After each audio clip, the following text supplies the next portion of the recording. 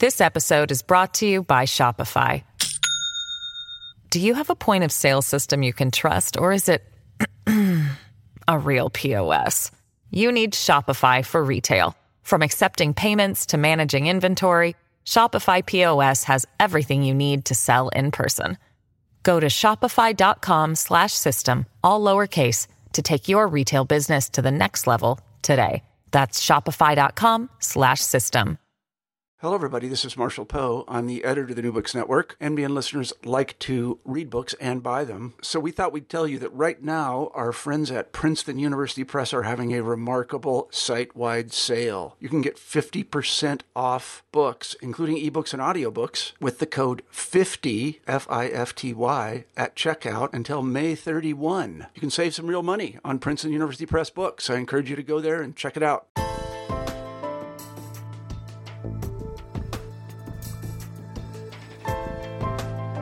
Hi, everyone, and welcome back to New Books in Genocide Studies, a podcast channel on the New Books Network. I'm your host, Jeff Bachman, a senior lecturer at the American University School for National Service and a genocide scholar. Thank you all for listening. Today, I'll be talking to Nick Estes, Assistant Professor of American Studies at the University of New Mexico, about his book, Our History is the Future, Standing Rock versus the Dakota Access Pipeline and the Long Tradition of Indigenous Resistance, published by Verso in 2019. This is not the first time Nick has been interviewed for New Books Network. Ryan Tate previously interviewed Nick for New Books in the American West. For this interview, however, we will focus primarily on genocide, resistance, and survival. Nick, welcome to the show. It's an honor to have the opportunity to speak with you about your important book, especially in this moment in history. Before we get into it, though, can you tell our listeners a little bit about yourself and how you came to write this book? Thanks for having me, Jeff. Yeah, the history behind this particular book came not just out of Standing Rock. I think it gets placed in that context, and that's really important. But it also just came from growing up in Chamberlain, South Dakota, in my own homelands, but not having really access to the history of the area or the region or the Lakota and Dakota people who live on the river. And this book was really an effort to, provide a history, an accessible history of the area, primarily for, a younger generation of Native scholars, Native students, but also a general audience, and something that was accessible and readily available. So that was really the impetus behind the book. And I'll say this, that it also comes out of a particular kind of tradition in my own family. Two of my grandfathers were authors. They both wrote the first histories of our tribe, the Lower Brule Sioux tribe, and I really think of it as an extenuation of, or an extension of what they accomplished as scholars themselves. Very interesting. It's definitely a very accessible book. I, as a genocide studies scholar, of course, I was really interested in how you discussed the genocide of indigenous peoples in North America, as well as their stories of resistance and survival, which certainly connects the long history to the present day. I wonder if I could ask, would you consider, based on what I see on social media from you and from your book and your actions, would you consider yourself a scholar activist? And if so, what does that mean to you and the work that you do? If I consider myself a scholar activist, then I would say those who are writing, anyone who's writing history is a scholar activist, because they're automatically participating in some kind of political, I would just say that history is political, right? And, for example, the current debate that's happening right now with monuments, and I'm sure we'll get into this later on in the interview, it's centered on how we understand history. And you can't ignore politics in how we understand history. So, for example, someone might say they might dismiss my, book or my work as activist scholarship, but they might not dismiss somebody like, Gary Cooper Anderson, who's actively denying that genocide existed against indigenous people, right? I would see him as a more activist scholar than myself, and he's kind of gone head to head with a lot of indigenous studies scholars saying that genocide never happened here on this continent. There was a video of a famous UK scholar recently who said, if genocide happened, if slavery was genocide, then why are there so many Africans in Africa, right? But he's not seen as a activist historian. But those two assumptions, that indigenous genocide didn't happen in the Americas, or at least in North America, or that genocide didn't happen in Africa, those are two highly charged political statements and positions that have implications in how we understand contemporary, politics, especially when it comes to land claims. The land claims around the Black Hills, for example, are incredibly charged, because often the accusation made against Lakota people is that we are, late arrivals. We have no real, long-standing historical relationship with the Black Hills. It's been a common trope among Western historians, specifically reading white sources very literally, and how they understand, Lakota attachments to place, or there are specific relationships to certain place, and not understanding the fluid kind of relationships that we had, not just with the land itself, but with other people who lived on the land. So, for example, it was told to me by Charmaine Whitefaced, who sits on the Black Hills Treaty Council. She herself is a master oral historian and knows many of these histories, not from reading books, but from listening to her ancestors participate in the generational tradition of passing down these histories. But she explained it to me this way. She said that when you look out on the plains, you see, you tend to see just one grass, right? But if you look really closely, you see many species of grass. And in some parts of the plains, you see more dominant species, and, but that doesn't preclude the existence of other species of grass. And so the misunderstanding of this particular region is that Lakota people, basically did what the United States would do later on, which was, essentially, be imperialist and kick all the other tribes out of the territory, and then become the dominant one. I would say that there was multiple factors involved, and that you can't reduce it to, this kind of cultural relativism or moral relativism to say that all societies kind of tend towards expansionism and imperialist conquest, and Lakota people are no different. That's just to me, that's an activist assumption. It needs to be labeled as such if my work is being labeled as activist, because all I'm doing is I'm just telling the stories that Lakota people have been, telling me since I was a child. That's the history that I've known. And many of the people who are writing these histories about us as being imperialists, they're not Lakota people. They don't know the language. They don't know the oral traditions. You wouldn't write a history on Russia without understanding the Russian language, Russian culture, history, and, their value system. But that's the assumption of many, dominant Western historians, is to come in and say they can become experts on our people, having oftentimes never visited the place, or maybe have visited a handful of times, but don't really know the country and the nation itself. So that's what I would say to that that accusation of it's not really an accusation. The label of activist scholar. I don't call myself an activist scholar, but I don't also just say that scholarship isn't political or doesn't have a political agenda. Yeah. When I asked the question, I was thinking of the activist scholar or scholar activist in a more positive light, but I totally understand, what you're saying about how some things that are labeled as activist scholarship can be devalued or trivialized.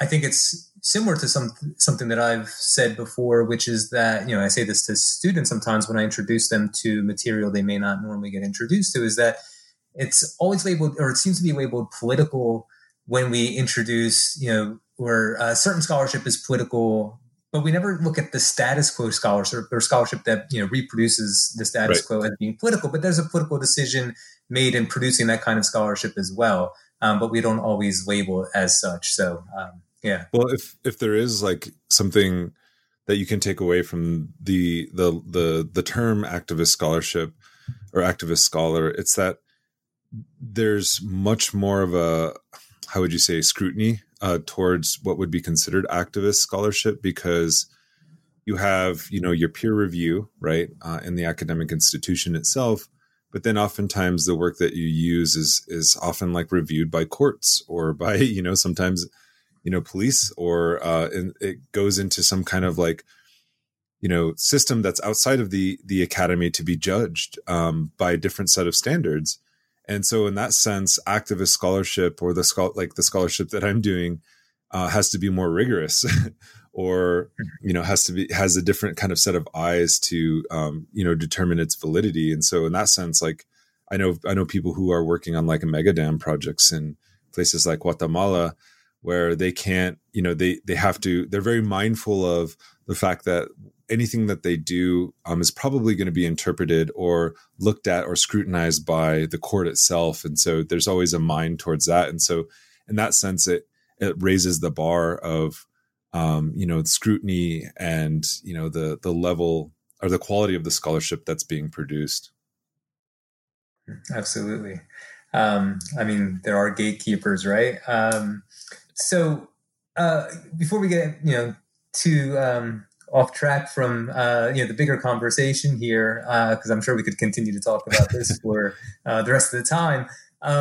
Getting back to your book, you've already sort of introduced the debate, if we want to call it that, around the genocide question of indigenous peoples. And throughout your book, you use the term genocide to describe the treatment of indigenous peoples.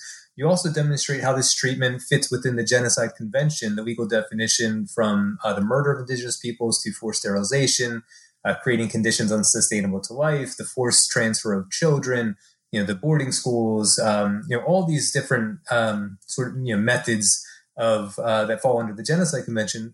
For our audience, can you talk for a little bit more anyway about why this is genocide and how those who reject it do so, or how they justified rejecting the label of genocide? Sure. So I think it's important to think about the 1977 Geneva meeting that was facilitated by a lot of indigenous organizations throughout the world at the United Nations, where they wanted to adopt how they understood genocide against indigenous people. And it's really important because it becomes a framework on how we view the past. And it's not to say, there's an accusation, the term genocide is a recent invention and you're applying it to the past, and so therefore it doesn't matter. But if you look at a lot of the claims of genocide, throughout indigenous history, you begin to see a different kind of picture, because indigenous people have been saying this, or have been making this accusation for quite some time. I can think of, Zinkala Shah, whose birth name was Gertrude Bonham, but she became a very prominent scholar and Native American rights activist in the early 20th century, and was very influential in an organization called the Society of American Indians, which was, billed as the first kind of pan-indigenous North American society. But she has a piece that was unpublished called the Black Hills Claim, where she details the mass starvation of Lakota and Dakota people to get them to sign the Black Hills Agreement, and how they were coerced in 1876 and 1877 to make these concessions to the United States government, how the mass slaughter of the buffalo had been kind of facilitated, and then later on how children, were taken from their families and adopted out and removed, to oftentimes to off-reservation boarding schools such as Carlisle in 1879. And so these accusations have existed for quite some time. And she wrote that piece, I believe, in 1921, and it was never published. So just for the Oceti Sakowin, that kind of exists in our consciousness, and claims that were made, against the United States. And so when we talk about the Genocide Convention, it just really spells out things that we have already experienced and have already known in our own history. And the reason why it's genocide, and I think this is something that, like if you just look at some of my Twitter posts, or even some of the Twitter posts online, when you do start talking about genocide in a more public venue, people, will say, well, you still live here, how is this genocide if you're not all dead? And it almost seems like genocide has to be the zero-sum game, right? You either exist or you don't exist, right? And genocide happens if you don't exist, or if it's destroyed like a large part of your population. And the common misconception, I guess, in North America is that genocide is primarily the result of the act of killing, like kind of this idea that there was this warfare, this war of attrition, where, indigenous people were being killed in mass in these large-scale massacres. And large-scale massacres did happen, but they weren't the primary mode of killing. And I think that's what we actually have to talk about, like how indigenous people died. And, now is the perfect time to talk about how we understand communicable diseases and why certain populations or certain people or demographics have higher, what they call, to use medical terminology, higher comorbidities, or, things that are called pre-existing conditions, right? And so that makes them more susceptible in this kind of medical terminology to not just rates of infection of things like coronavirus, but also dying from coronavirus. So in this state, in New Mexico, where I'm calling you from, I believe the death rate or the deaths, Native Americans account for around 50 to 52% of coronavirus deaths in the state, yet only make up about they make up 11% of the population. So that's that's 5 times higher than their population. And why is that? The kind of traditional view, like views that have been popularized by people such as Jared Diamond, Richard White, even Colin Calloway, is that there was a kind of immune deficiency amongst there's a biological reason why so many indigenous people died of communicable diseases. And this gets into the virgin soil, or the virgin soil thesis about disease, that indigenous people just had no natural immunity to these diseases that had developed in Europe, and Europeans had more kind of like fortitude biologically, right? That's the story we're told. And it's a very convenient narrative because it kind of lets, these colonizing nations off the hook. And this isn't something I really get into the book so much. I get into it a little bit around in the chapters on the fur trade, because that was when disease was most devastating, not just for Lakota and Dakota people, but for the Missouri River indigenous nations in general. And the kind of heightened conditions of war and warfare around the river trade had created, conditions where people weren't getting enough food, and therefore were becoming more susceptible specifically to diseases such as smallpox. And so if we understand the kind of pre-existing conditions as being created by invasion and colonialism with the intent to wipe out these indigenous nations, then it raises the question that disease is a tool of genocide. And it's not this kind of like the kind of other extreme version of this argument is that like, well, it was, disease was purposely spread amongst indigenous people. And that itself is also kind of a myth, even though it did happen in certain circumstances. It wasn't how most indigenous people contracted these viruses and these diseases, right? They often contracted it through trade, but it was made more deadly because of the conditions of war. And so when your food source is being taken away from you, when you're being confined to a certain geography, and you're not allowed to leave, and you have the quote unquote pre-existing conditions of malnutrition, for example, it's going to cause higher rates of death. And so it changes how we understand genocide, in the sense that genocide, first of all, requires intent. And I guess the definition would be like, the conspiracy to commit genocide, I think is the actual language, or the incitement to commit genocide, or an attempt, right? Or sometimes even the complicity. And those things are important because it's about intent. It's not about outcome. It's about intent, right?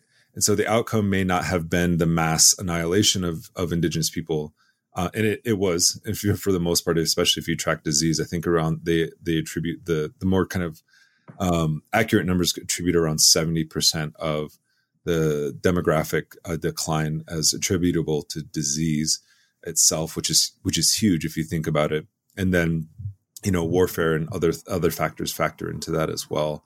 But it was around, in some instances, around a 90% population decline, right? So genocide actually raises some frameworks that we can look at history with, right? So you name them in the question, right? But I'll just name them for people who want to listen or who are listening. Killing members of the group, causing serious bodily or mental harm to members of the group, deliberately inflicting on the group conditions of life calculated to bring about its physical destruction in whole or in part. That's the key language, right? Imposing measures intended to prevent births within the group, forcibly transferring children of the group to another group. And this is important because it doesn't have to include all of those things, right? It can include one or several of those things. And that's why it's an important tool to begin to study Indigenous history specifically.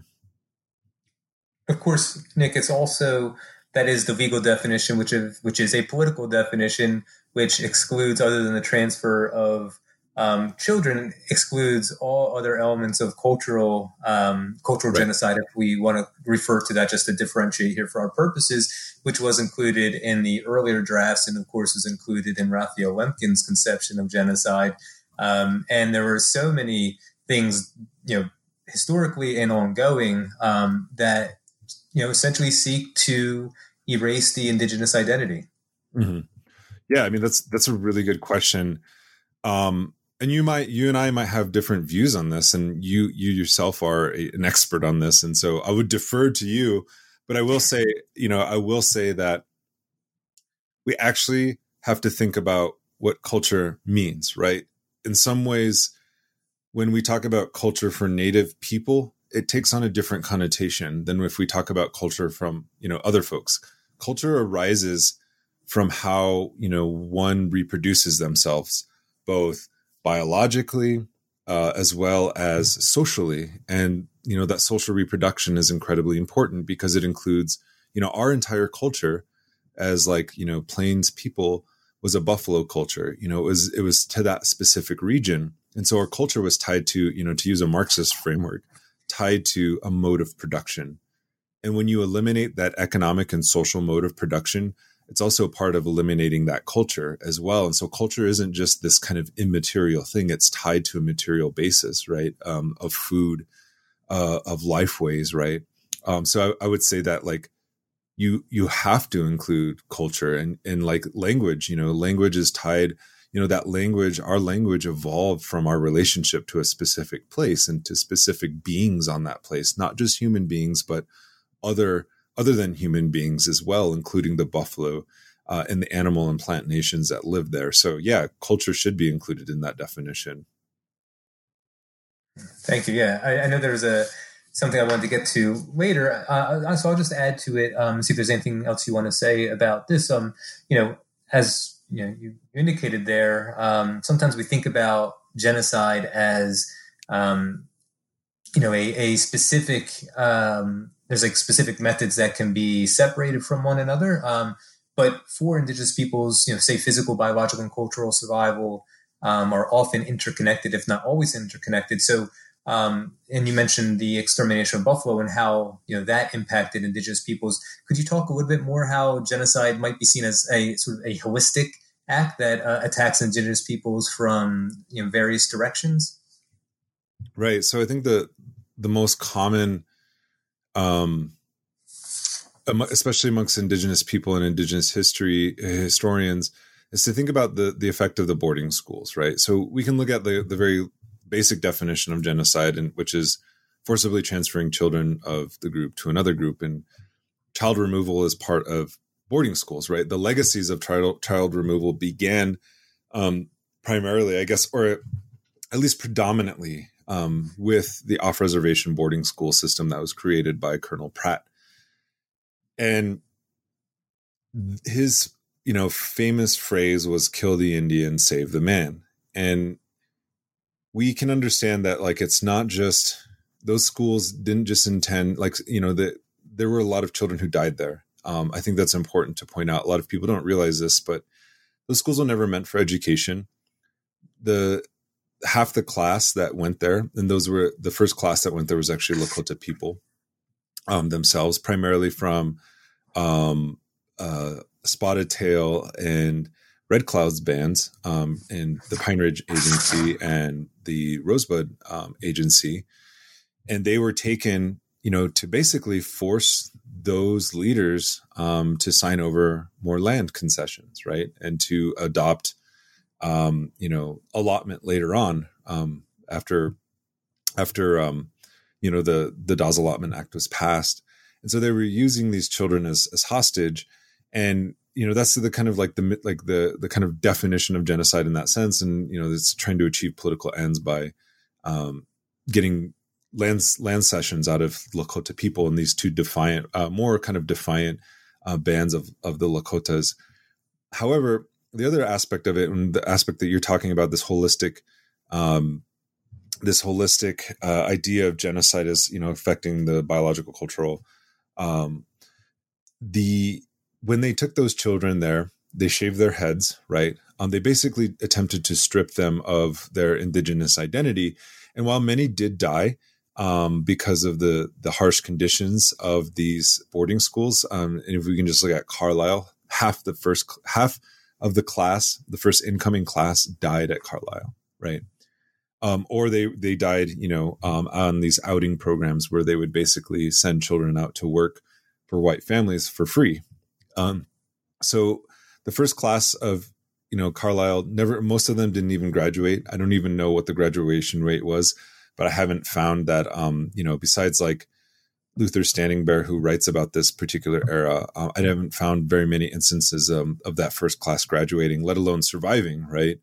But they were stripped of their identity. They were, their hair was cut. And for Lakota people, to cut one's hair actually means to mourn a death. And in Luther Standing Bear's autobiography of this particular era, he was part of that first generation. He basically mourned the death of himself, and the loss of his Lakota identity, or at least he didn't lose his identity. The identity itself was being taken from him. And he had to, after his hair was cut, he had to point, a pointer on a chalkboard to an arbitrary, English name. And that's how he got Luther. Right.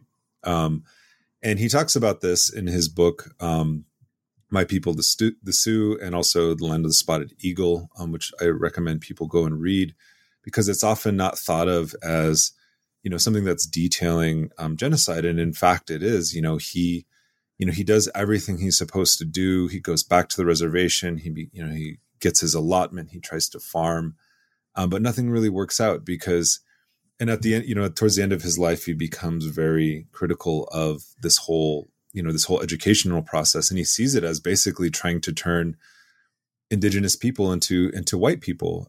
It's a form of genocide. He doesn't use that language because that language didn't really exist at the time. But that's his, that's his assessment. That's his conclusion. And this was in the 1930s when he was writing his autobiographies. And so when we talk about, the cultural aspect of genocide, I don't know if it's appropriate sometimes to call it cultural genocide, because I would say that it fits in with a broader framework of genocide. It's an aspect. I don't know again, you and I may disagree on this, but that's how I see it. I see it as kind of part and parcel to a larger process, because while he was being stripped of his identity, many of those children were returning home back to their families, and they had no means of communicating. They couldn't even speak with their parents, right? Because they no longer spoke the same language. And it broke those bonds of kinship, which were at the heart of, all of our tribal societies. And when we talk about the repercussions of this, we can fast forward to 1969, when at that particular moment in time, 1 out of every 3 Native American children in the United States had been adopted out to a white family, right? Again, breaking that kinship tie, because that kinship tie is bound to the land itself, right? When you don't have that connection to your own family, you don't have that connection to the land base itself, right? And then it makes it easier for that land to become a commodity. And I'm kind of going beyond the scope of my book here, but I did write a piece recently based on an interview I had conducted with one of my grandfathers, Frank Estes. And, I talk about his work in the book itself, but it was like a footnote that became a kind of separate article. But he talked about, he was a trained sociologist. He went to South Dakota State University, and he was very interested in the idea of mobility and movement and how Lakota people, and primarily the Lower Brule, the Kulichasha Oyate, the tribe that I belong to, were people of movement, and that we've always been dynamic in that sense. And it was the reservation, system actually introduced a foreign system to us of being like, sedentary and being, confined to a reservation, and how, foreign that was to us as Indigenous people, and how it also changed how we viewed our relationships with each other as family. And he said this thing to me, and I thought, at the time I was like, oh wow, he's like saying, he's imparting some like Lakota wisdom on me. But he said, we are related through the land. And I was like, wow, that's really profound. And he said, no, we can actually trace our relations through the land because of the Dawes Allotment Act and the parceling of land and the heirship process that happened, right? So he pulled out a big stack of papers from the Department of Interior and showed me all the fractionated interests in one parcel of land in Wombly, South Dakota, on the Pine Ridge Indian Reservation, where we have family. And I had no idea that we actually had family there. And he, his estimation was, because he's a sociologist, and he was reading like Durkheim and all these other, sociologists. And he said, the world of like Indigenous relations has been replaced by a world of paper and has been abstracted. And I would say that is an outcome of, this cultural genocide that we have, that before our relationships, like he even talked about how a lot of the people we have that we know as relatives, and that I grew up knowing as relatives, have no biological relationship to us whatsoever. We can't trace a common ancestor, but they were adopted into our family because that was the way that kinship structures worked. It wasn't based on blood. It wasn't based on blood quantum, and how it and even this original allotment had so many different heirs. And he said, because the original family, was polygamous. It was, and that word I don't think is really applicable to our societies because we never really had the kind of formal heteronuclear Christian, structure of a family and marriage, or the institution of marriage that was premised on property. But this man, for lack of, a better term, had 3 wives, and, like one of our ancestors was one of those wives. So all of that was kind of like kept on that piece of paper, that allotment paper that tracked these heirs and these fractionated interests. But I thought it was a very poetic way of understanding that the world of Indigenous relations, they attempted to replace them with the world of paper, to abstract them, right? Whether it was through the form of writing and how writing was introduced to us. He talked about my grandmother, Cornelia Shawala, who's also talked about in the book, and how she learned English and how she came to learn to read and write. And it was through boarding school, right? And my great grandfather, Ruben Estes, who I also talk about in the book, he was bilingual. He was a translator. He could speak Lakota and English very fluently. They called him Ieska, which means to translate. And now it's kind of a derogatory term. It means mixed blood, which isn't quite accurate because Ieska means to speak and Ska means white, to speak white. But anyways, he couldn't read and write, but my grandmother, my great grandmother, Cornelia Shawala, where we get our clan name from, could read and write. And so she was writing all of these powerful congressmen, these lawyers, because my grandfather, Ruben, was the first chairman of the tribe at the time. But I would just think of him sitting there in his rocking chair in his tar paper house on the Missouri River, like listening to, my grandmother read the news, read these letters from these high powered officials, these congressmen, even sometimes the president, or the the Commissioner of Indian Affairs. And then she would write out the letters, to these guys. And they probably had no idea that this woman was the one who was actually communicating with them. So that's the world of paper. There's a really long answer to your question. But I think it can be detailed more through our stories as Lakota and Dakota people than it can be like in a kind of academic sense that way. This episode is brought to you by Shopify. Do you have a point of sale system you can trust, or is it a real POS? You need Shopify for retail. From accepting payments to managing inventory, Shopify POS has everything you need to sell in person. Go to shopify.com/system, all lowercase, to take your retail business to the next level today. That's shopify.com/system. Absolutely. Yeah.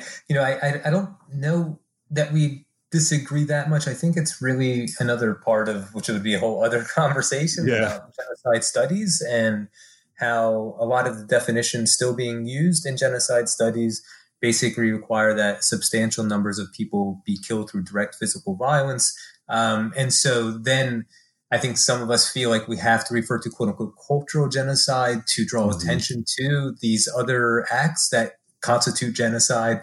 But then, of course, when we refer to cultural genocide, then we're sort of saying that it is something different rather than a part of genocide, which gets into complicated things around genocide studies scholarship. I wanted to go back a little bit to the debate about genocide. You talk a little bit about founding myths in your book, and so I wanted to, maybe a couple questions that relate to the debate, but taking it a step forward to the question of denial.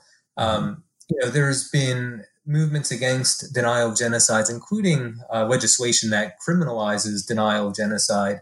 Some of the ones that I can think of include, the Armenian genocide, the Jewish Holocaust, and the Tutsi genocide in Rwanda.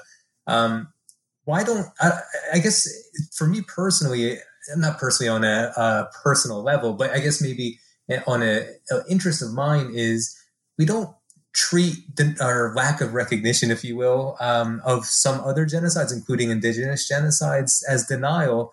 And in my mind, failure to recognize the genocide of indigenous peoples can be seen as a form of denial. And I was wondering, maybe especially in the North American context, how founding myths maybe contribute to why it's not seen as denying genocide, and any thoughts you have on any of that. Yeah, there's a lot to that. I mean, you can just look at how the ideas of like if you go back to the Pilgrims, they saw the diseases and that were exacerbated by the conditions of war, that were introduced to indigenous people in those areas in New England specifically, and what became New England, were seen as divine intervention, right? To basically clear the land. And so the kind of founding ideology is this idea that this land, belongs to this new nation that's being created. John Winthrop's, city on a hill, where the rest of the world will look and gaze upon, the city that's, that has this exceptional, unique history. And so the denial of indigenous genocide is tied to these kind of, founding myths before even the United States came into existence as a nation, right? Because the U.S. later on, draws from the Pilgrim mythology specifically as something that's foundational to its nationhood, and it's in particular it's the exceptionalism of this particular state. And that gets into these ideas of biological inferiority, the kind of religious or spiritual or social cultural inferiority of indigenous people being unable to cope with the advanced kind of technology that was introduced. All of these things, it makes for a convenient story to just say that because of these natural conditions, because of social evolution, because of biological evolution, indigenous people, they weren't strong enough to fight back. So they kind of withered away and died off, and those are what, Michael Wilcox, a Native American archaeologist, calls terminal narratives, right? And terminal narratives has like multiple definitions. One of them is just the academic obsession with the die-off narratives, right?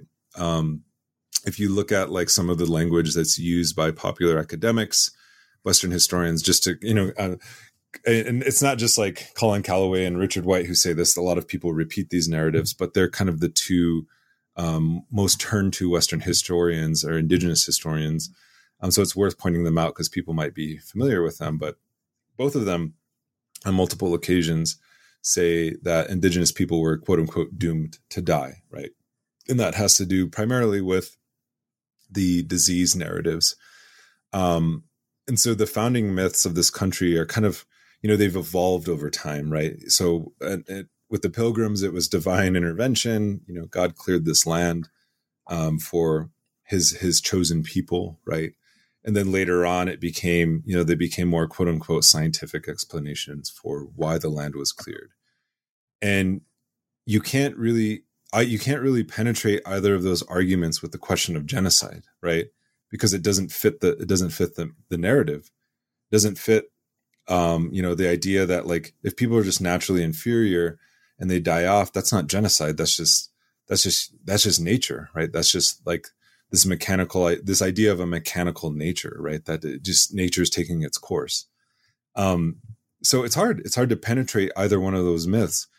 And the thing that I have learned the most about this is actually from museum studies. Everyone should go read Decolonizing Museums by Amy Lonetree, and just having conversations with her about how genocide is erased, indigenous genocide specifically is erased in U.S. museums, but also even how like indigenous museums tend to obfuscate genocide. There are more museums to the Shoah, the European Shoah, than there are to the indigenous genocide in North America.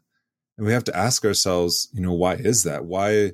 It's not to say that, we shouldn't memorialize and recognize the Shoah and learn from those atrocities. We absolutely should. But why is it that the Shoah becomes, what the genocide that the United States is comfortable remembering, but not the indigenous genocide, right?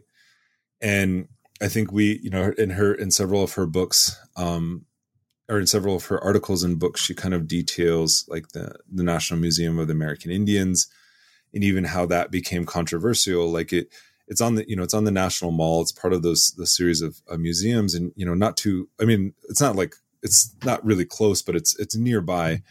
Like I remember whenever I go to Washington, D.C., I love going to all the museums. I went to the African American History Museum, which is amazing. They have a whole series on, the history of slavery and lynching. And you walk out of those exhibits and you're like, wow, this is the history.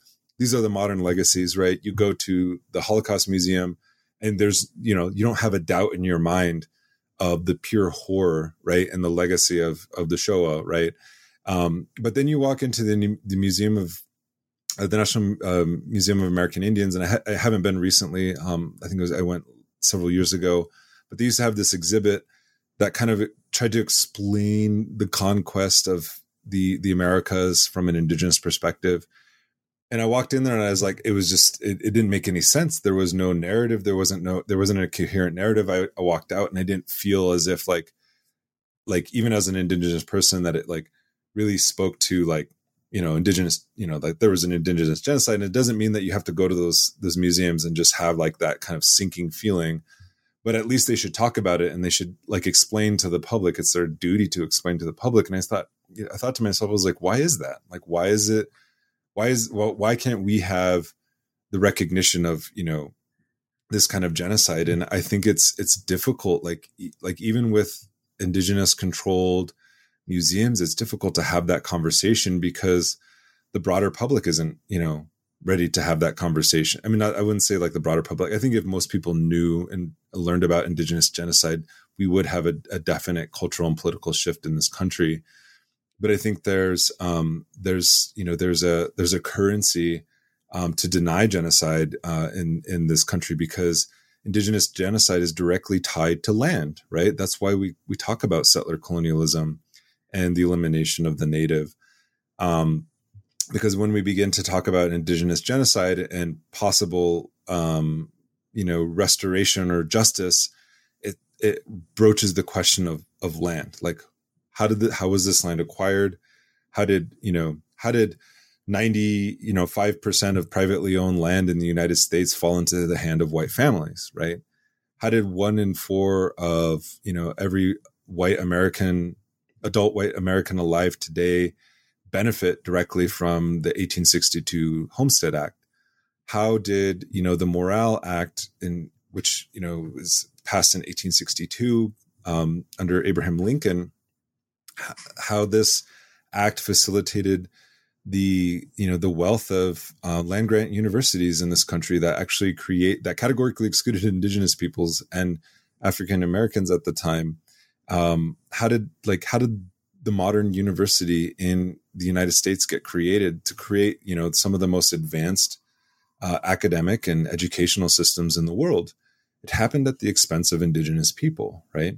And so it raises these moral questions about how the land was taken and for what purposes it was taken, right? And so it's difficult to have that conversation. Even now, it's like with the destruction of monuments and the taking down of monuments, people are suggesting, well, why don't we just put up a memorial for like Native people alongside of, these monuments? And I was, and when people ask me that question, I'm like, well, that already exists.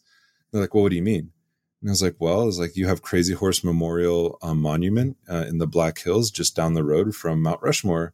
And I said, but the conditions still remain the same, is that both of those memorials, both of those monuments exist on stolen Lakota land, right? In the heart of our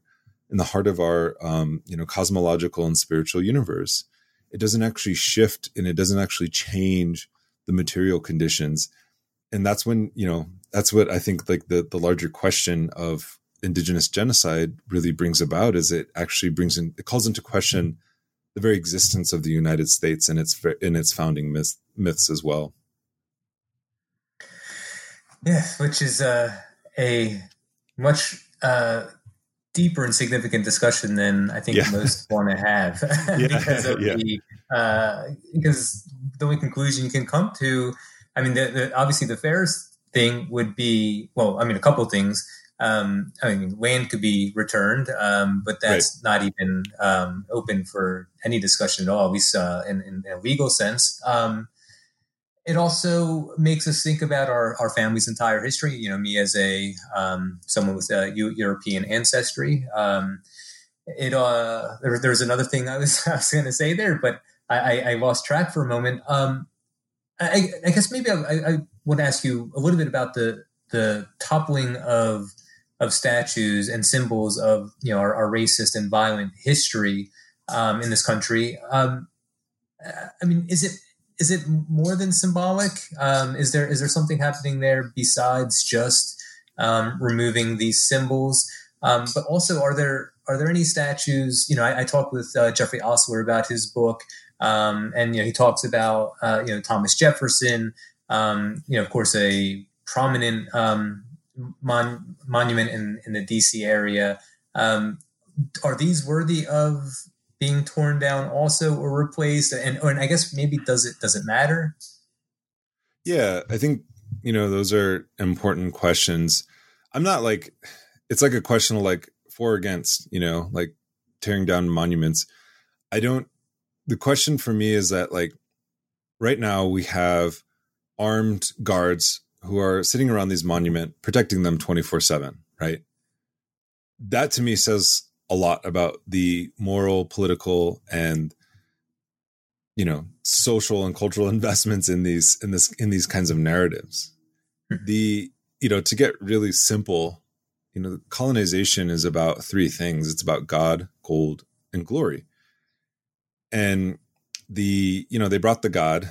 There's a joke, and I found out this is a joke in South Africa as well. Some of my South African friends shared it with me, but they said, when white people came, or when Europeans came, they brought the Bible and we had all the land. And now we have the Bible and they have all the land, right? And the gold, there's the kind of economic, side of colonization. It doesn't just happen because they hate our culture and our spirituality. there's economic, there's an economic base to it, right? And if you even look at the Black Hills, the reason why the Black Hills were taken from us is because of its rich gold veins. And then there's the glory part, right? And this is the soft underbelly of it all, I believe, is that because this is what's evoking the most, violent confrontations. Like we can stop the economic, flow of capital, by blockading pipelines and, all across the country. We can shut down, rail lines in Canada and all these things and raise all this attention. We can stop the flow of capital. And, people start paying attention and, there is, of course, state backlash and everything like that. But what has, I guess, evoked the most violent backlash is the glory part. The question of these monuments, like here in Albuquerque, New Mexico, there was an Oñate monument, Don de Oñate. He was a Spanish conquistador. He himself had an indigenous mother. He was a product of rape. But he, was a very violent individual. He was a mutilator. He was a genocider, and he himself was a rapist. And, did awful things to the Pueblo people in this region. And out of all of the things that I've seen in this city around, police violence, specifically against indigenous people, border town violence, it was the statue, the taking down of the statue that actually resulted in the shooting of somebody, like a white vigilante shooting into a crowd of people and shooting one individual, another white person, but who was defending this crowd of people, shot him 3 times in the back. And to me, that says something, that this is the soft underbelly and the weakest foundation of this kind of settler narrative. It's not just these statues, it's the glory part, right? They want to there's such a deep moral, political, and, emotional investment in these kinds of things that people are willing to kill other people to keep them up, right? And that to me, is really at the heart of all of this in the statues. I'm not going to like advocate for the tearing down of statues. People have very good reasons for taking down these statues, and it's incumbent upon us as people who are social commenters, as historians, to actually listen to what they're saying, because the histories that they're telling are very complicated, right? There's, why take down Grant? If you listen to the people who took down the Grant statue, or at least the people in the community who took down the Grant statue, they talk about Ulysses S. Grant as an Indian killer, right? And a slave owner, and he wasn't invested in abolition.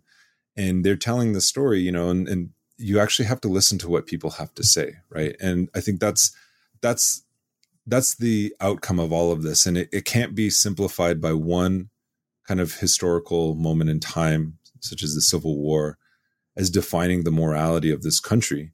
Because even the Civil War, as we understand it in popular, in kind of popular history, or the popular understanding of the Civil War, is that, yes, the Civil War was fought to end slavery, but it only became a war for slavery when African people themselves began to fight for their freedom, right? It wasn't, the Union never entered that war with the objective of freeing enslaved African people, right? And so that's also a convenient elision, and also the fact that the Civil War was used as an opportunity by the Union Army to shore up its western frontier by committing horrific acts of violence against indigenous people. And the toppling of these statues has created a national conversation and an international conversation, because they're doing it in London and they're doing it in Belgium, all over where these statues exist. But it's created this conversation to actually begin to investigate history and to really, go at the root of these founding myths and why there is so much, invested in sustaining these statues themselves. And so I think the statue question is important, and we have to understand that, like, the Confederate statues were erected during, Jim Crow as a part of like a broader campaign of racial terror to remind Black people, that the South will rise again, right? And these statues to Columbus, Columbus never even stepped foot on what became the United States. I don't understand the obsession with Columbus, right? And this is a kind of a funny aside, but I saw Columbus, Ohio removed, this kind of gets to the absurdity of it all, but Columbus, Ohio removed its Columbus statue, but kept the name Columbus, Ohio, which I thought was really funny because I was like, that's too far. yeah. But I do think that the question of these monuments is important, and it does talk about it's an opportunity for historians to weigh in and to really evaluate, but also it's an opportunity for people, everyday people, to democratically participate in the creation, the telling of their own history. And that should be embraced. Only people who don't understand history or have some kind of psychological or moral investment in the dispossession of indigenous people and African American people are invested in these kinds of things. And, it's revealing the deep fissures in this that have always existed in this country. And, there's reasons why I think things have come to a head as we sit here today. A lot obviously tying to Trump administration policies, but in your book, you also write about the Obama administration. And, I was wondering, obviously there's been Republicans in office, there's been Democrats in office, and the threat to indigenous peoples continues. So is this threat non-political, or is it a bipartisan one? You also, of course, talked about capitalism, and of course, both parties generally are advocates push or hold up capitalism as our economic model. So I don't know. Is this more than just Trump? Is this something that's ingrained in American political and societal culture? The primary organizing principle of a settler colonial society is the elimination of the native, right? And indigenous scholars have been really good at elaborating on the native, not just as like some kind of, disembodied like individual or whatever. It's not just a body. Like I don't like the term when people say, oh, native bodies or black bodies. These are persons, but more importantly, indigenous people have always represented a different political order, right? And so if the organizing principle of settler society, whether it's Democrat or Republican, is the elimination of indigenous people, it puts out a different question, right, that we have to confront as historians. And it means that indigenous, left out of this question is like the idea of indigenous governance. And we can see, as the primarily First Nations people have really brought to our attention the massive amount of resource extraction that Canada participates in, whether it's in the Alberta tar sands or, the mining in the western part of the country or the dam building. Those are tied to extreme forms of gendered violence against primarily Indigenous women. And it's not just because Indigenous women, are obstacles to capitalist accumulation, which they are, but it's because Indigenous women and primarily non-men represent an alternative political order. When Europeans first came, whether it was the British, the French, or the Spanish, and then later the Euro-Americans, when they entreated us and entered into trade relations, they refused to recognize the leadership of Indigenous women, even though many Indigenous societies were matriarchal, or didn't have the kind of the gendered antagonisms that were very dominant in, heteropatriarchal Western or European societies. And so immediately their governance systems were targeted. Not initially, they were just ignored and erased, right? To basically hold up Indigenous men as leaders. And you can see this going on, throughout history from the fur trade, right? It was, fur traders weren't dealing with Indigenous women as the brokers, right? Of the fur trade. It was primarily Indigenous men. And it created antagonisms within Indigenous society. They wouldn't allow Indigenous women to, they meaning these settler nations wouldn't allow Indigenous women to sign treaties But there's a good history of Black Hawk. His autobiography, he talks about this when they sent military people in to negotiate a treaty with the Sac and Fox folks. He said, well, we don't control the land. It's, indigenous, or it's the women's societies who, are the agricultural, they keep the corn, they keep the fields, all these things. You have to talk to them. And the U.S. generals or the U.S. officers were so upset that they would send their women to talk with these generals. They just walked out of the treaty meeting because they refused to recognize indigenous women or indigenous non-men's authority. And so when we talk about settler society in this particular moment in time, and the rise of consciousness around murdered and missing indigenous women, it's tied to this longer history of gendered violence. And that's happened under, it doesn't matter who's in power, right? Like the Haudenosaunee Confederacy calls every sitting president town destroyer since Washington, right?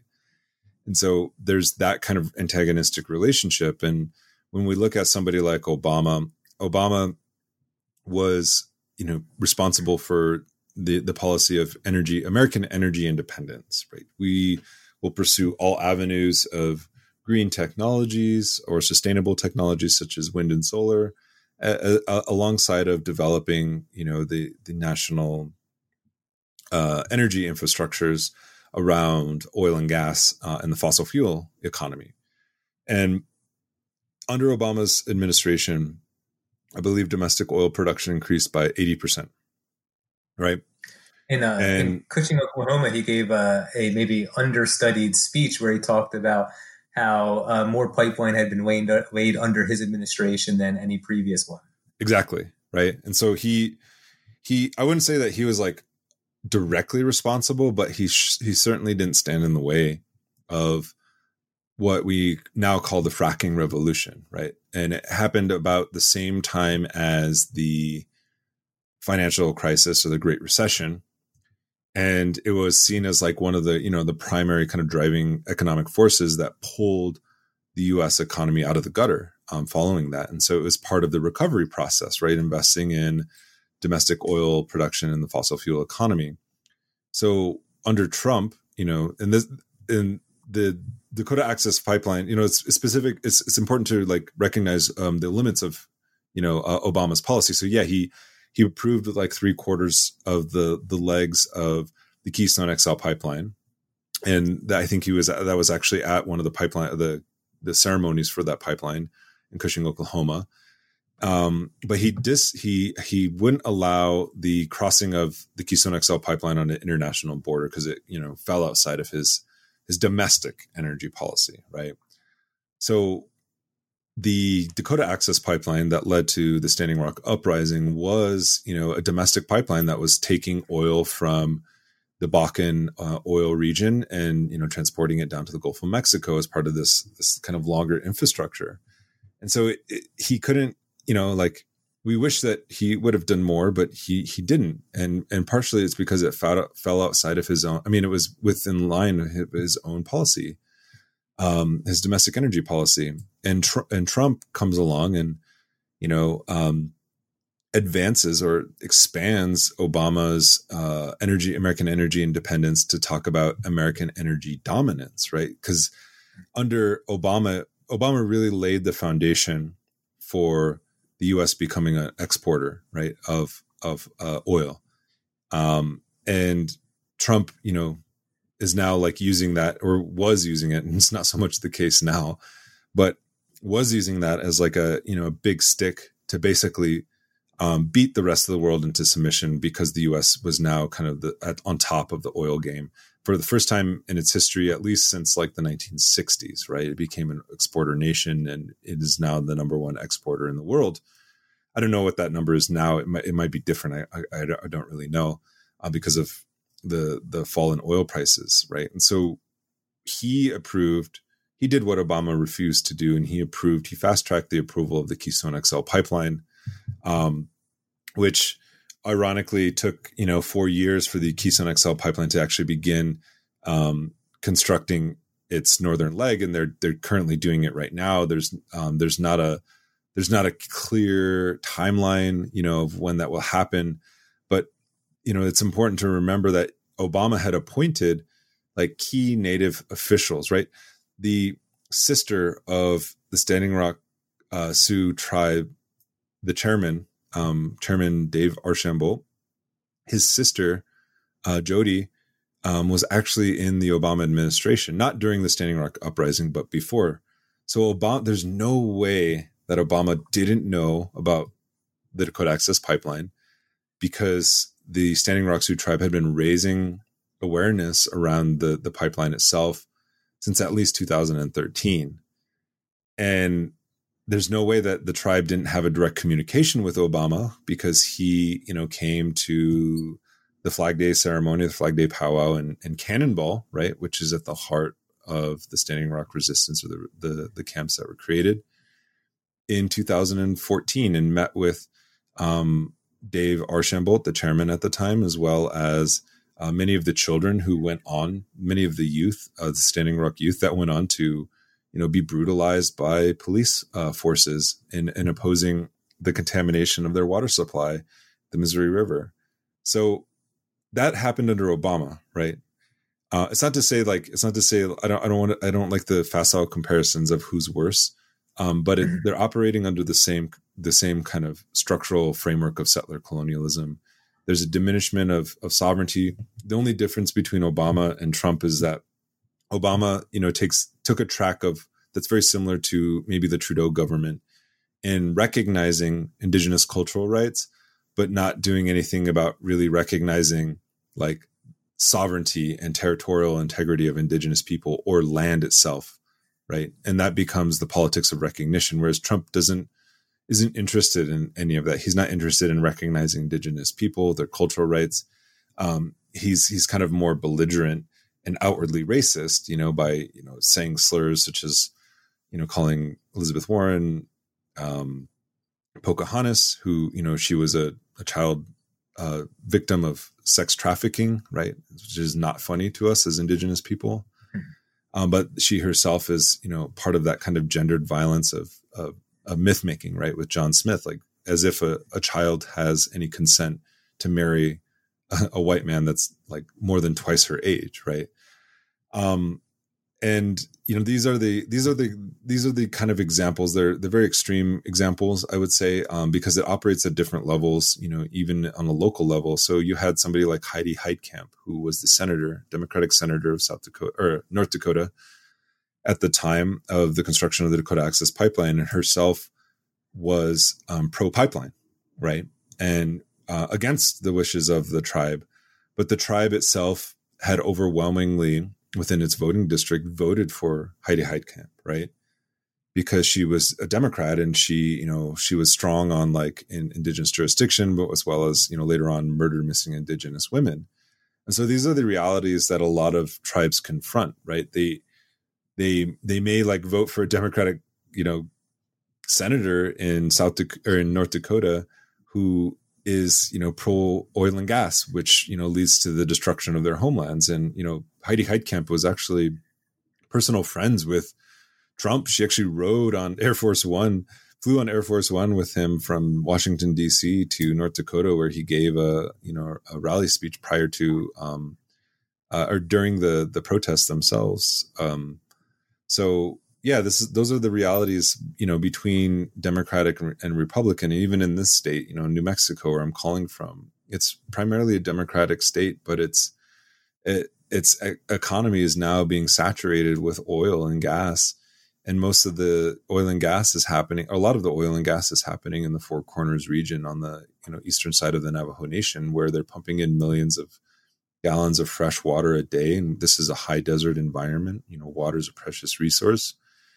They're pumping it in a day, next to home sites in Navajo Nation that don't even have access to running water, right? And the people who are living on that land don't even benefit from the extraction of oil from those lands. And if you look at the history of resource development in this area, you can just drive on Highway 550 up towards Farmington from Albuquerque, and you can see the successive waves of resource colonization, from the oil derricks, that were built, the wooden oil derricks that were built in the 1920s, to the pump the rotating pump oil derricks or oil pumps that were built in, I think, in the 50s. And then now you can see the modern fracking rigs that are built, within the last 5 years here and have devastated the landscape and are infringing upon sacred sites, UNESCO, World Heritage sites like Chaco Canyon and the Greater Chaco landscape.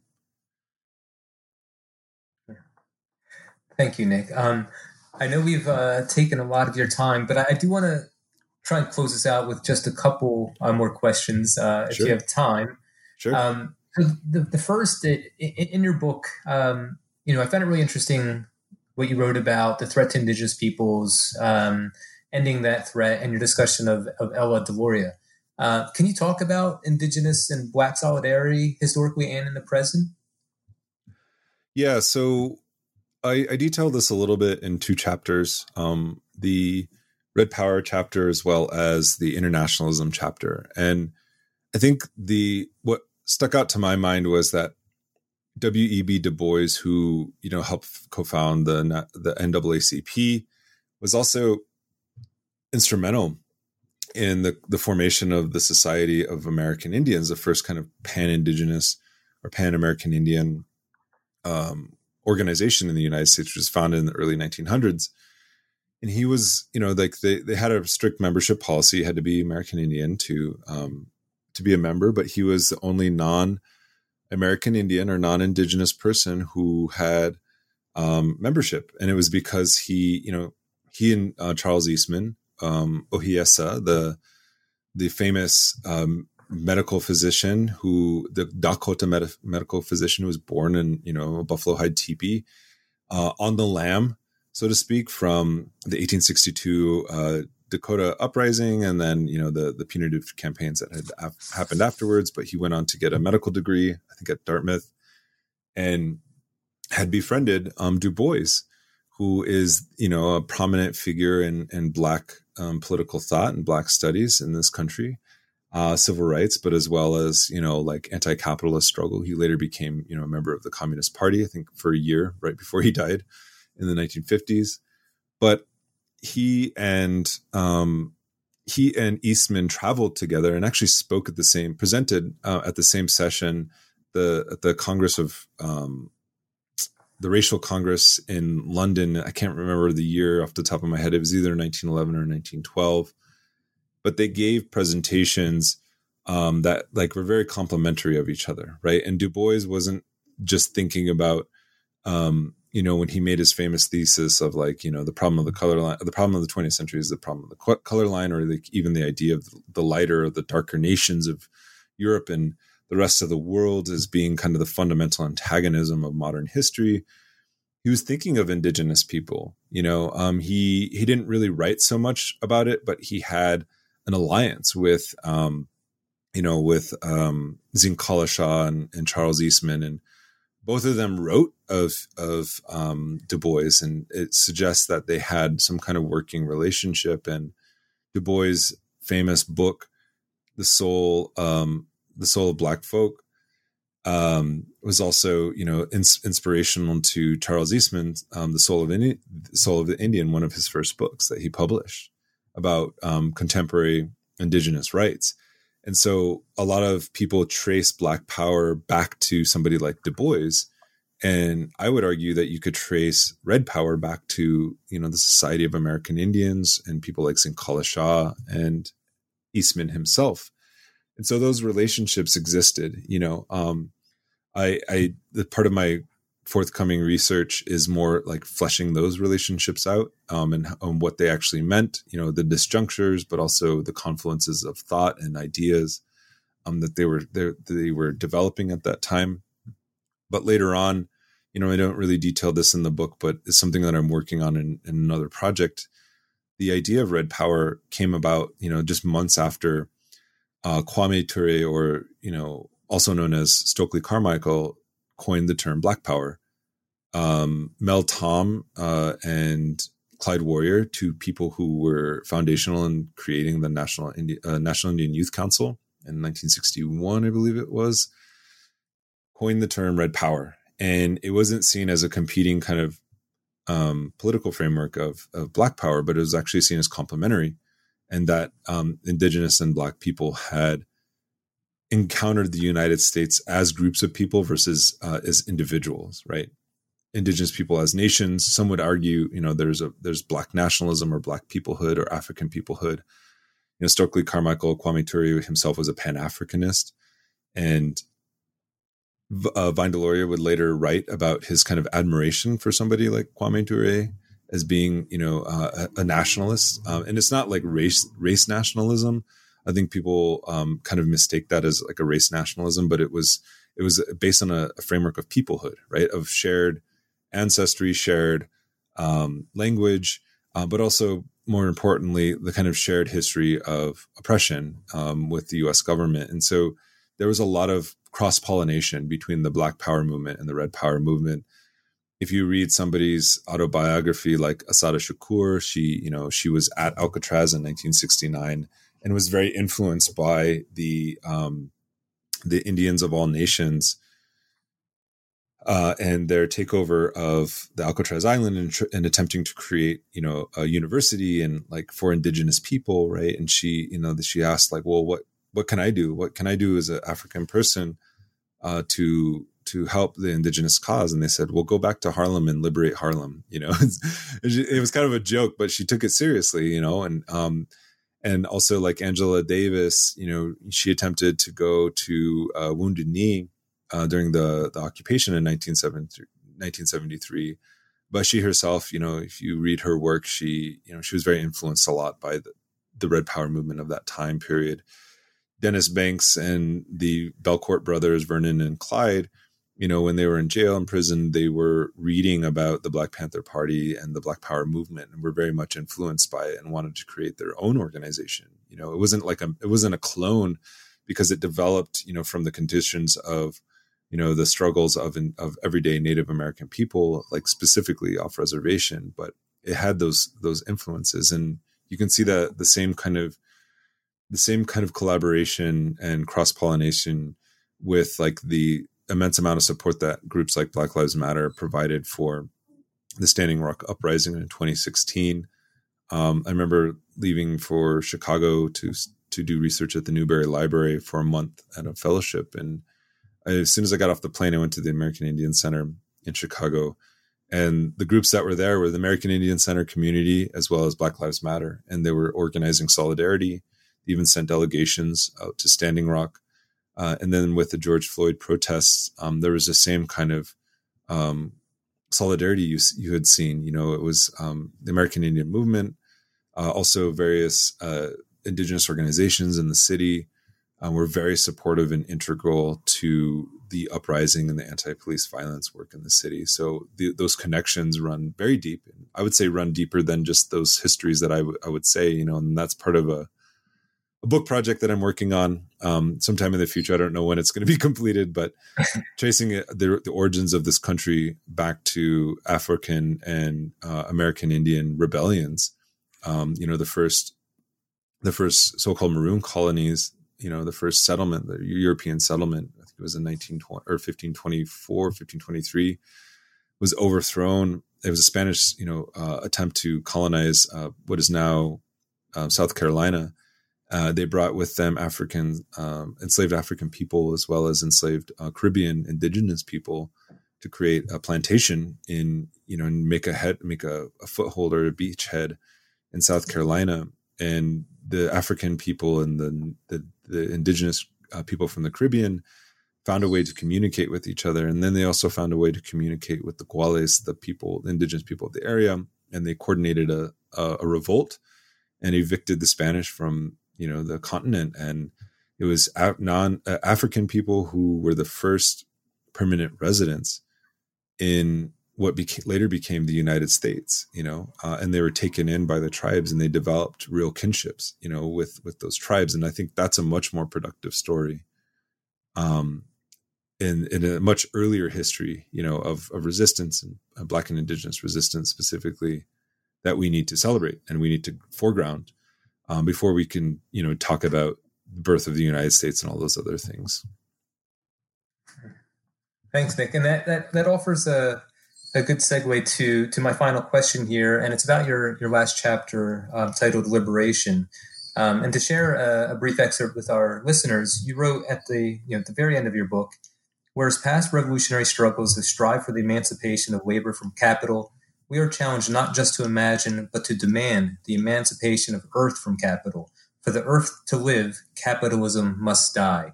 That's a big task. And I wonder if you can offer maybe our listeners any optimism and suggestions for how to contribute to that project. Yeah, that's some of the work that I'm doing now. It's kind of been, waylaid by the coronavirus and the inability to travel for very good reasons. I'm not complaining. But I've been doing work on like this idea of indigenous land defense and caretaking economies, because it's something that tends to fall outside of the formal kind of realm of, workers versus capital, right? And it's not something that, it's not work that capital or capitalism recognizes as essential work, because therefore it's not paid, right? Indigenous land defenders are not paid to defend their land, nor are water protectors, but nonetheless it's vital, right, for the biological and social reproduction of everyone on this planet. We all need clean water, clean air, right, and healthy land to live on, right? It's an essential requirement. Just as people need, care work for elderly people, care work for children, care work for the people who are sick. And that's often devalued and gendered labor, and it's not recognized. And so when I said, emancipate the earth from capital, it is the realm of like, workers versus capital, those who are in the wage economy, but it's also includes a much more expansive vision that Black feminists, Marxists and leftist feminists, as well as indigenous people, have theorized that work isn't something that's just defined in relation to capital. It is oftentimes defined that way, but when we say emancipate the earth from capital, we mean talking about indigenous land defense in places like the Amazon, or even in a city like Albuquerque, right? The protection of the waterways, the protection of the plant and traditional food systems and food sovereignty in the city is incredibly important. It's something that a lot of people don't really see as part of that broader work, but it is happening. The protection of bioregions, such as the Missouri River Basin, the protection of deserts. Deserts are often seen as lacking life, but in fact are integral to the biosphere of this country, but also the world. You have a lot of wasting that happens in deserts. You have a lot of nuclear testing, the dumping of things in deserts. And, I just say this because my friend, she's a Paiute anthropologist, Kristen Simmons, does a lot of work on this. And that's part of the myth of, deserts, is that they're not populated with anybody, and they're like, they're not full of life, but they are. Indigenous people have been living that way with those things. And so when we talk about emancipating the earth from capital, we mean all forms of life. And this is something that I think is incredibly important, and has been integral to like specifically an indigenous framework. And I turned to somebody like, Lee Maracle, who, talked about the end of the plundering of earth for profit. And, it's been very prominent, and specifically in indigenous feminism, to understand like what you do to the earth, you also do to your bodies, or you do to the body of indigenous people, or indigenous people's, health. And that doesn't really fall within a lot of the frameworks, the kind of mainstream frameworks of how we understand anti-capitalism or alternatives to capitalism. But you can look at documents like the 2010, Cochabamba Accords, or the People's Accords that were passed in Bolivia, where they talked about the rights of nature. And I think that's something that we need to really reflect on in this moment. It was written over almost a decade ago. And it began this movement of, granting rights of nature and protecting nature, and understanding ecocide as a form of genocide, in some ways. And this didn't come from like the big think tanks of the North. This didn't come from, the kind of more prominent progressive movements, social movements in the North. It came from campesinos. It came from indigenous people. It came from, the humble people of the earth who really advanced what we know as like eco-socialism or ecofeminism, or, even indigenous, frameworks of environmentalism to the foreground, that the rest of the world is now following. You have the rights of nature movement, happening in places in the United States or in New Zealand, Aotearoa, and those origins actually came from Bolivia, and it came from these, from indigenous people. And so I think we need to, not be so arrogant in the first world, and actually listen to other movements that are far more advanced in terms of how they're understanding, justice and specifically climate justice and climate decolonization. Because, right now it's, that framework that I said, for the earth to live, capitalism must die. This kind of comes from like some, Marxist schools of thought. The other one is, they're saying, well, socialism or barbarism, that's the alternative that we're facing right now with the rise of authoritarianism. Well, we say, not just me, I'm not the one that coined this phrase, but a lot of indigenous people say in the indigenous movement, since we're facing the sixth mass extinction event, and since, we have less than, a decade to drastically change course, in this moment in time, it's decolonization or extinction. That's the reality that we're facing. And I think indigenous knowledges are at the forefront of foregrounding that, right? And it gets into the ideas of genocide. It gets into the ideas how indigenous culture plays a prominent role, especially since, 80% of the world's biodiversity is in land controlled by or managed by or taken care of by indigenous people. And we have to recognize that, some of this stuff, it's not easy. It's not easy work. Why is it easier to imagine the end of, fossil fuel economy, but not settler colonialism? That's a problem. But indigenous people have developed, the most kind of robust frameworks of environmentalism and climate justice that we need to pay attention to. And I encourage everyone to go out and read, the Just Transition Principles by Indigenous Environmental Network. My organization, the Red Nation, came out with a 3-part policy program called the Red Deal. There's also the Cochabamba Accords. We drew a lot of inspiration from that. So those are the documents that indigenous people have been working on for generations, not just, it's not a recent thing. So I encourage everyone to go out and teach them, to read them, think on them, debate them, and get involved. Great. Thank you, Nick. Our listeners can also listen to the Red Nation podcast, available on iTunes. You talked a little bit about your future work. Obviously, it seems like we could talk all day if we had the opportunity. So I look forward to the prospect of having you back on. Thank you so much for all of your time today, and we'll have to stay in touch. Thanks so much for having me, Jeff. All right, thanks, Nick. Have a good day.